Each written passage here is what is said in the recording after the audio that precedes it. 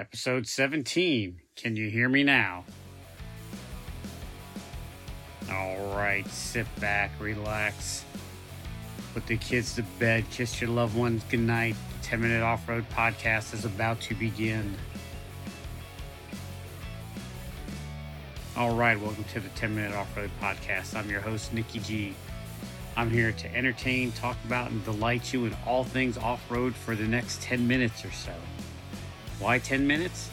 Because that's how long it'll take for my microwave burrito to cool to the ultimate temperature, where it's crispy on the outside and a nice, mild temperature on the inside. Not the temperature that'll burn your tongue and scald your throat, but a nice, consumable temperature.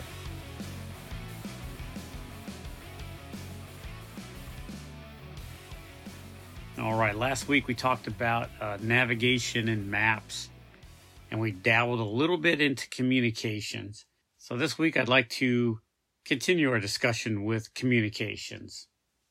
And we talked about how CB is dying, and that's, in my opinion, when I'm out on the trails, very few people nowadays go with CBs. I started out with the Midland 785 handheld CB, which is a good CB, but the range on it was about 2 Jeeps ahead and 2 Jeeps behind. I couldn't tell what was going on because it was the range on it was very minimal. It's good in a pinch, and it's not a bad CB to have, but I quickly realized that I needed something with a little bit more power. So I went with the Midland 75 822 with a 5 foot with a 4 foot fire stick, and that gives me pretty good range, and it works very well. Compatible radio I was also looking at was the Cobra 75 WXST. Now these are both I guess you would call them micro radios or mini radios. It's the radio is contained in the mic. They're very small, perfect for fitting in vehicles that don't have much room. If you have a lot of room to put a radio in, I would get $40 truck stop radio. Get one off. You get a radio off of Amazon, $40, $30 brand new.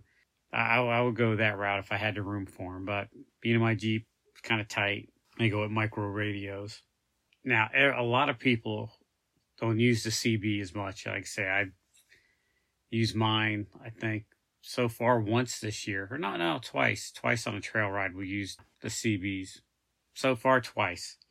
What I've been using a lot is I have a handheld Bofang 5UR, which is a ham radio. So I need a ham license to use the full capabilities of it.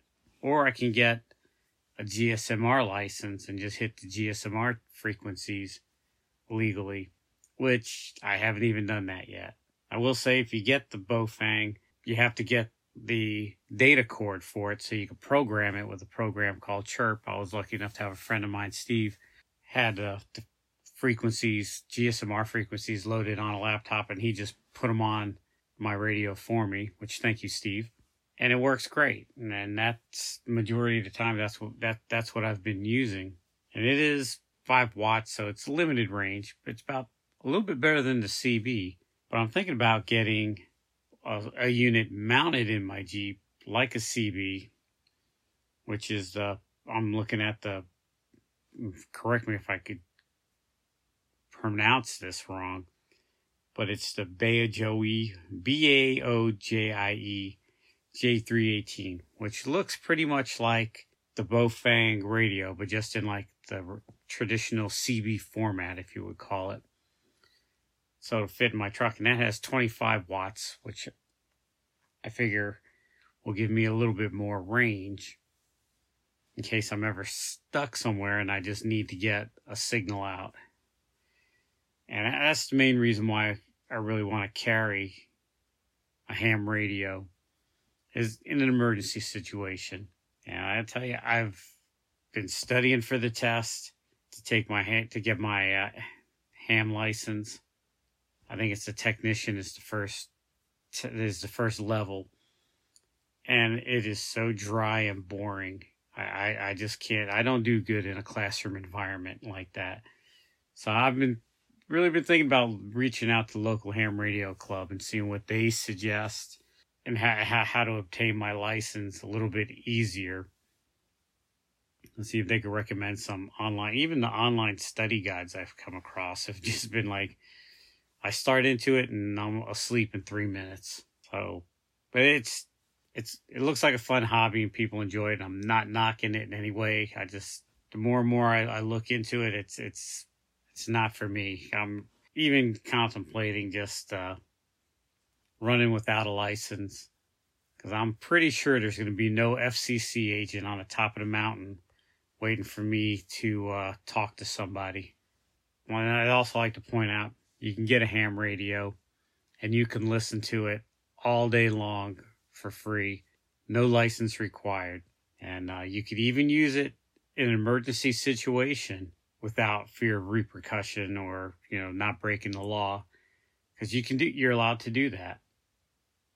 So I'm thinking about getting it anyhow, just for that situation and still try to work on my license. But I'm ready to run without a license. And the GSMR portion, you don't have to take a test. You just pay the fee. And I believe it's good for 5 years and it covers your family. I might be wrong on that. That's what I might do just to stay legal. And I can guarantee you that if you talk to 100 people that are running GSMR radios, only a handful of them got the license. It's good to get. I would recommend getting the Bofang 5UR or one similar to that. Bofang makes a radio like the 5UR that charges through USB. So you just plug it right into a USB port and plug it into the radio. And now the 5UR I have to charge the battery in a cradle, which is just one more piece I have to carry on the trail. Can't remember the number of the radio I was looking at, but it was like $5 more than the 5UR, which only cost me like $23. So for under $30, $50, it's a good radio to have, the Bofang or something similar. And if you're running with people that are running GSMR, you put in a frequency and you just set on your dash and you can listen to all the comments. Trail guide says this, you're listening to it, that's legal. Somebody 2 Jeeps back says, hey, I'm stuck, I need a spotter.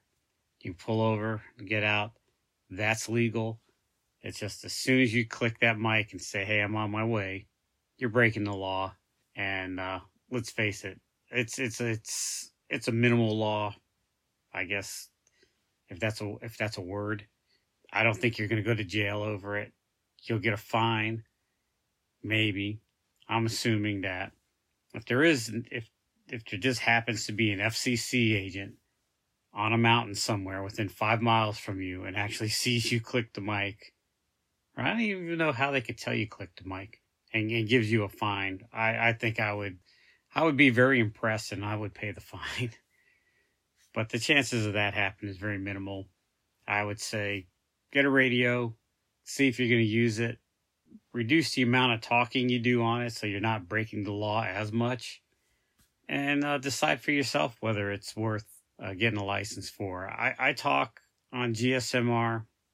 I go on maybe a dozen trail rides a year with a large group of people or with a group of people that I actually need GSMR with or need a radio.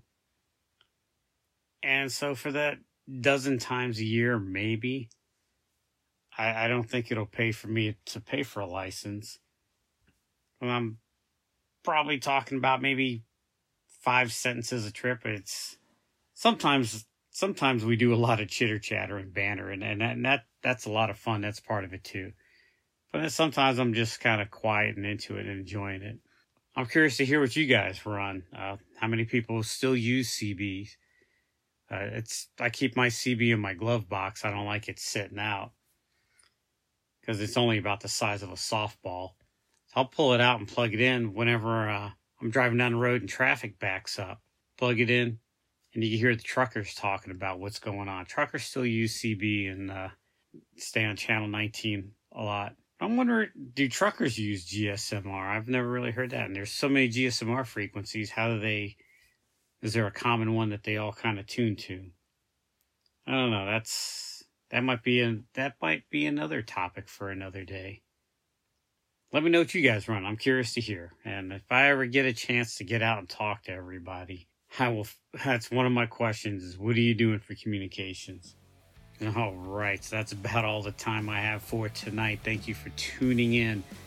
Remember, you can catch the 10-Minute Off-Road Podcast on Apple Podcast, Google Play, Podbean. Yeah, I know, man. That's a real thing. Have you guys checked it out? It's not as bad as it sounds.